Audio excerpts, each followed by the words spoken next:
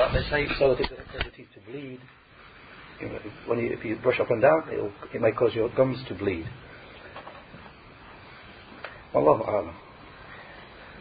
On this same point, Sheikh Muhammad ibn Ali ibn Adam al-Ethiopi, hafidhahullah, he said in his explanation of An-Nasa'i, al-Dhakhirat al-Uqba, he took a different view there. So he said, with regard to the issue of using the toothstick sideways only upon the teeth. So he mentioned from the points of benefit of this hadith, he said,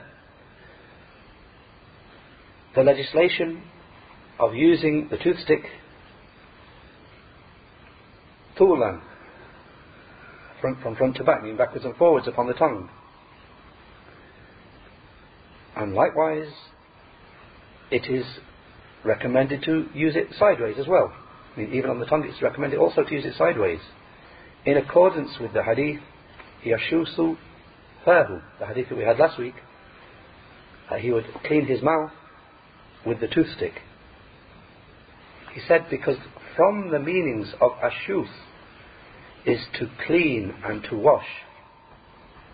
So that covers doing it back to front and doing it sideways as well. It covers doing it up and down, it covers doing it sideways. Both of these are covered by that term. Then he said, and the same applies to the teeth. It's recommended that he does them up and down and side to side, both.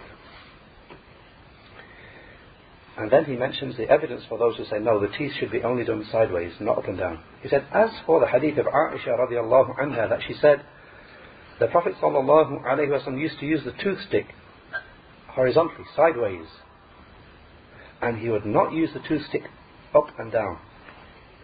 Then it was reported by Abu Nu'aym, and its chain of narration contains Abdullah ibn Hukaym, who is matruk, abandoned.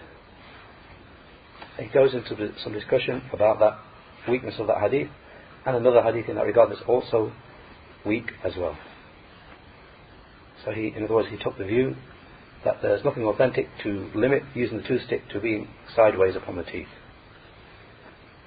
and that rather from cleaning is it use it up and down, sideways, all the same upon the teeth and upon the tongue. Allahu Akbar. As for the second point of benefit, then again Al-Hafidh ibn Hajar said in Fath al-Bari, it shows emphasis upon the use of the siwak, the toothstick, and that it is not specific to the teeth. It's not restricted to just using it upon the teeth. And that it is a case of cleaning, tanzif, making clean. It is not a case of removing dirty things. And what he's indicating here is the issue of some of the people of knowledge, and they bring another issue into it, which is which hand should you use for the miswak? Which hand is it better for you to use the miswak with? Your right hand or your left hand? And they base that, the difference is based upon the fact, when you're cleaning your teeth, what are you doing? Are you cleaning, purifying and cleaning, in which case we would assume that it's better therefore to use the right hand for purification. Or are you removing dirt from your teeth? Well, normally removing dirty things is done with the left hand. So that's why Al-Hafidh ibn Hajar, he makes the point here, just to repeat the point. He said, using this hadith as evidence in that matter, he said, it shows emphasis upon the use of the toothstick, and that it is not specific to just the teeth, and that it is a case of cleaning, tanzif, making clean. It is not a case of removing dirty things, because of the fact that he sallallahu alaihi wasallam did not keep it hidden. And they mention as a chapter heading for this narration the Imam, the ruler, using the toothstick in the presence of his subjects. Hafidh ibn Hajar is using the fact here that the Prophet ﷺ used the toothstick in the presence of his companions, and when they entered upon him, he still carried on using it. So this is an indication that it's a matter of purification, something good, something cleansing, and is not a matter of removal of harm or dirt, which is something that we'd assume would normally be done privately and kept private. So therefore he took from that this is a case that is a matter of cleaning. As for the third point of benefit, then Shaykh Abdullah al-Bassam rahimahullah, he said in his explanation of Umdatul Ahkam, Taysir al-Allam, he said this hadith shows the legislation of exerting in using the toothstick, because exerting in that brings about complete cleaning. As indicated by this hadith, by the fact that the Prophet ﷺ he was putting the toothstick right to the back of his tongue. And as for the fourth point of benefit, Shaykh Muhammad ibn Ali ibn Adam al-Ethiopi said in his explanation of An-Nasa'i that it shows the permissibility of using the toothstick in the presence of other people. As for the next hadith, hadith 1210, وعن عائشة رضي الله عنها أن النبي صلى الله عليه وسلم قال السواك مطهرة للفم مرضاة للرب رواه النسائي وابن خزيمة في صحيحه بأسانيد صحيحة. And from Aisha radiallahu anha that the Prophet sallallahu alayhi wa sallam said, the toothstick is a means of purifying the mouth, a means of pleasing the Lord, reported by An-Nasa'i and Ibn Khuzaymah in his Sahih with authentic Sahih chains of narration. As a side point here, in some of the versions of Riyad-Us-Saliheen, there's the addition here, the edition of Shaykh Albani, it's not here, but in some of the editions it is here. The edition, Imam Nawawi continued here and said, وذكر البخاري رحمه الله في صحيحه هذا الحديث تعليقا بصيغة جزم فقال وقالت عائشة رضي الله عنها.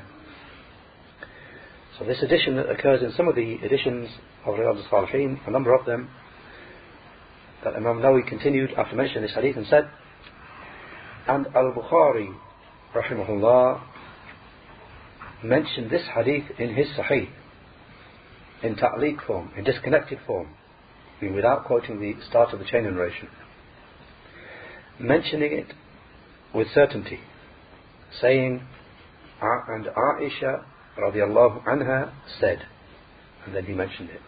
In other words, that Imam Bukhari quoted this hadith in a chapter heading. He didn't narrate it with a chain of narration, he just brought the hadith and said, Aisha said, quoting it with definiteness, that she definitely said this. It's confirmed that she said this. As for who reports this hadith, then firstly, as we just heard, Al-Bukhari brings it in disconnected form, in a chapter heading, not in the main body of his book. He brings it in Kitab al-Siyam, the book of fasting, chapter 27, using the fresh and the dry toothstick for the person who is fasting. Also reported, just as Imam Nawawi rahimahullah said, reported by An-Nasa'i in his Sunan, in the book of purification, chapter 5, encouragement upon using the toothstick. Hadith number 5.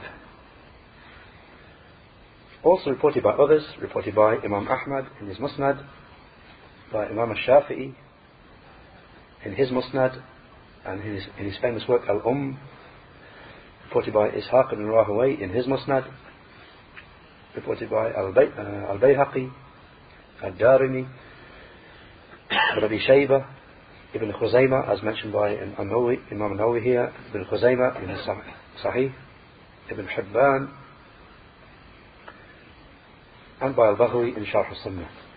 And as for the authenticity of this hadith, then Shaykh al-Albani said in his checking of An-Nasa'i, the hadith is sahih, authentic. As for some of the words and phrases in the hadith to make a mention of, then firstly, matharatun lil fam, a means of purifying, that the siwak, using the toothstick, is a means of purifying the mouth. Then As-Suyuti said, in his explanation of Al-Bukhari at Tawshih, it's a very brief explanation of Al-Bukhari, he said, matharatun lil fam, it means a tool with which to clean it from disagreeable odours. The siwak is a matharatun lil fam, purification for the mouth, meaning a tool to clean it from disagreeable odours. Likewise, Shaykh Al-Albani said in his abridgment of Al-Bukhari, meaning a means to purify the mouth. As for the phrase marabatun lil-Rabb, a means of pleasing the Lord, then Shaykh Al-Albani said, again in his abridgment of Al-Bukhari, a means to the pleasure of the Lord. And with regard to, obviously, the term Ar-Rabb, the name of Allah the Most High, Ar-Rabb, the Lord, then Shaykh Muhammad ibn Ali ibn Adam al-Ethiopi said in his explanation of An-Nasa'i, mentioned a point that some of the scholars point out, the meaning of the word Rabb. Sometimes it's good as a reminder that we understand the meaning of the word Ar-Rabb, the Lord, in the Arabic language. So he said, Ar-Rabb, the Lord and the nurturer, He is Allah, the Mighty and Majestic. And the term Ar-Rabb, the Lord, in the language is used to apply to Al-Malik, the owner. So he described in the Arabic language the use of this term Rabb, Lord. So he said it's used to refer to Al-Malik, an owner, As-Sayyid, a master, Al-Mudabbir, one who controls and manages, Al-Murabbi, one who nurtures something, and Al-Qayyim, one who manages, one who is in charge of and manages, and Al-Muna'im, one who bestows favour. Some of the people of knowledge, when they explain this, they say that all of these means, of course, they apply to Allah the Most High with regard to His name Ar-Rabb. Then he said, and it is not used without being ascribed except for Allah. I mean, just the term the Lord, not being ascribed Lord of something, Lord of such and such, then if it's not ascribed to something else, then it is not used except for Allah, the Mighty and Majestic. And if it is attached and ascribed to something else, then it is used in the form of Rabb Kidha, the Lord of such and such, meaning the master of, the owner of such and such. Then that term Rabb can be used. I say Rabbul Bayt, the master of the house, or such a like. In that sense, it can be used for other than Allah. But Ar-Rabb, Lord, which is unrestricted, can only be used for Allah the Most High. As for some of the points of benefit that can be taken from the hadith, then amongst them are the following 5 points of benefit. Firstly, that which Imam An-Nasa'i rahimahullah quoted as a chapter heading for the hadith in his Sunan, which was At-Targhib bis-Siwak, encouragement to use the toothstick. Secondly, the second point of benefit, that which the explainer, Shaykh al-Ethiopi, said in his explanation of An-Nasa'i al-Khairat al-Uqba, he said that the siwak, the toothstick, purifies the mouth, so it rectifies the person so that he can hold conversation with his Lord. He the Most High. Or rather he said, so that he can hold conversation with Allah the Most High. And so that he can recite his speech. And so that the angels can draw close to him. Because they love cleanness. And they are harmed by that which harms the children of Adam, as is authentic in the hadith. So therefore it is befitting that a person is eager upon this tremendous booty. As for the third point of benefit, and again Shaykh al-Ethiopi said in his explanation of An-Nasa'i, he said that it is a means to gain the pleasure of Allah the Most High. So it is upon the servant that he should be constant upon that wherein lies the pleasure of his Lord, the Mighty and Majestic. For his pleasure is the highest goal.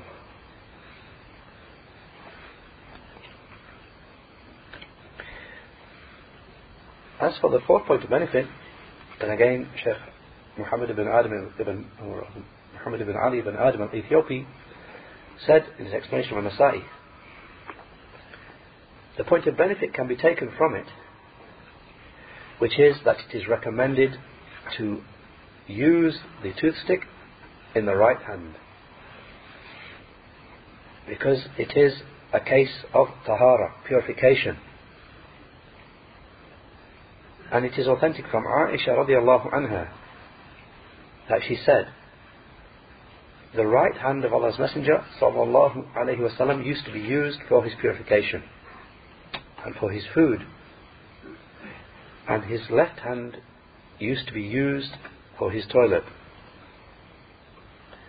and whatever contained removal of harm. And this is a matter where the scholars disagreed in regard to the toothstick, the siwak. Is it better to use your right hand or your left hand? So this is a matter where the scholars disagreed, as was mentioned by Al-Hafidh al-Iraqi in Tarh al-Tathrib. And he mentions what he said there, he mentioned the disagreement, and at the end of it the Shaykh said, and what is correct in my view is that it is a case of purification and making pure, because the hadith of the chapter in this hadith here clearly shows this in a clear statement of Allah's Messenger sallallahu alayhi wa sallam. The siwak is mataratun lil fam, mardatun lil rabb. It's a purification for the mouth, something which brings about the pleasure of the Lord. As for the fifth point of benefit, then that which Ibn Hibban quoted as a chapter heading for the hadith, which is إثبات رضا الله عز وجل للمتسوق, affirmation of the pleasure of Allah the Mighty and Majestic for the person who uses the toothstick.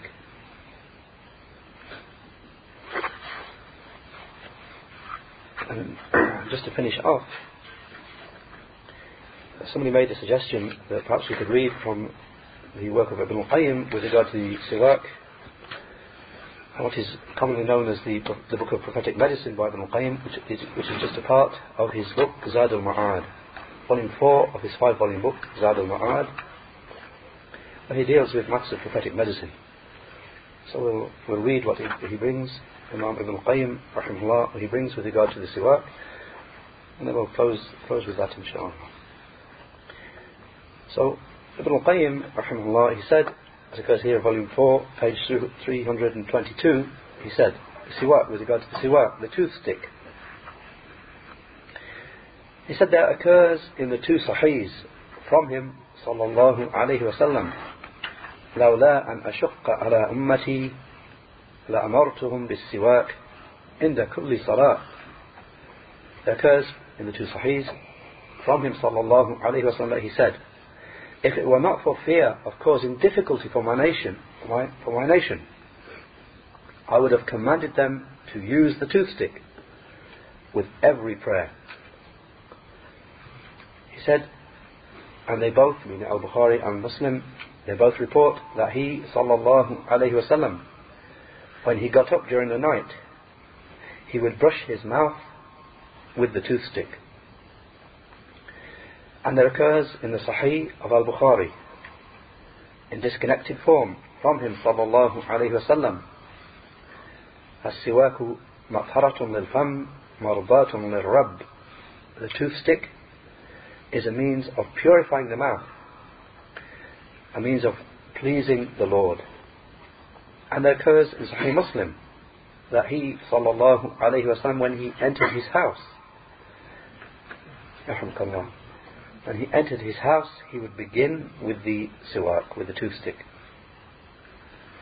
And the ahadith in that regard are many. And it is authentic from him. In a hadith that he used the siwak, the toothstick, whilst he was dying. That he then used the toothstick of Abdurrahman ibn Abi Bakr. A hadith reported by Al-Bukhari. And it is authentic from him that he said, أَكْثَرْتُ عَلَيْكُمْ فِي السِّوَاكِ. Hadith reported by Al-Bukhari. I have spoken to you a great deal about the toothstick. Then Imam Ibn al-Qayyim continued and commented, gave some advice with regard to use of the toothstick. He said, the most suitable toothstick is that which is from the wood of the arak tree. The arak tree, the toothstick tree, and its like. And it is not befitting that it should be taken from a tree which is unknown. You take it from a tree, you don't know what the tree is, you break a branch off and clean your teeth with it. It is not befitting. Because perhaps it can be poisonous. He said, and it is befitting that a person should be moderate in using it. For if he uses it too much,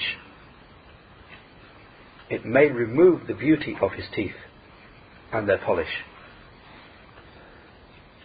And it may actually then prepare them to accept gases which rise from the stomach and to accept dirt. However, when a person uses it with moderation, it will cause the teeth to shine, and it will make their roots strong, and it will freshen the tongue, and it will prevent al-hafar, plaque or decay, and it will purify the breath and cleanse the brain and bring about desire for food. And the best way to use it is if it is soaked in rose water. And from the most beneficial forms of it, the most beneficial types of toothstick, are the roots of the jaws, the roots of the walnut tree, the roots of the nut tree or walnut tree. The author of At-Taysir said, if a person uses that as a toothstick, I mean the roots of the walnut tree, if he uses that every 5 days, it will clear his head and purify his senses and sharpen the brain. And there are a number of benefits for using the toothstick. It purifies the mouth. It strengthens the gums. It prevents phlegm. It clears the sight. It removes plaque or decay. It rectifies the stomach. It clears the voice. It helps in the digestion of food. It clears the voice. And it strengthens the person's recitation of the Quran and remembrance and prayer. It repels sleep and it pleases the Lord. and it pleases the angels, and it increases good deeds. Then he said, it is recommended at every time, and it is more emphasized along with the prayer and the wudu, and when waking up from sleep, and when the mouth has altered, when the odour of the mouth has altered. And it is recommended for a person who is not fasting and for a person who is fasting at every time, because the ahadith about it are general.